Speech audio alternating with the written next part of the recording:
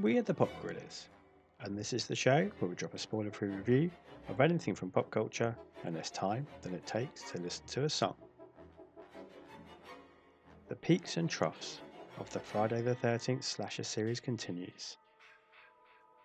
So far, it adheres to the original series Star Trek motion picture rule, as each odd numbered Friday falls flat, whilst each even numbered entry kicks on and prospers.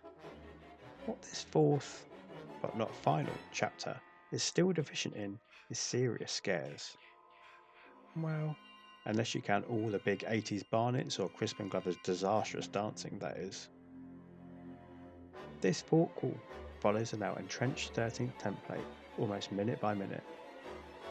First, you start with a franchise recap and pre-title card kill, followed by 40 minutes of getting to know your new characters before Jason starts stabbing teen archetypes in the name of Mummy. In general, the acting for this entry is a little better, even if the scenarios and actions of the pretty young cast remain completely ludicrous and alien to any kind of recognisable human behaviour. The final girl third act is effective this time too, with the added twist of brotherly support to overcome the murderous advances of Jason. Said brother is brought convincingly to life by child superstar Corey Feldman in the very same year he also had to survive a gremlin invasion. The final scene freeze-frame twist offers a thought-provoking moment too, predating rival slasher Halloween's own psychological subtext twist ending by 4 whole years.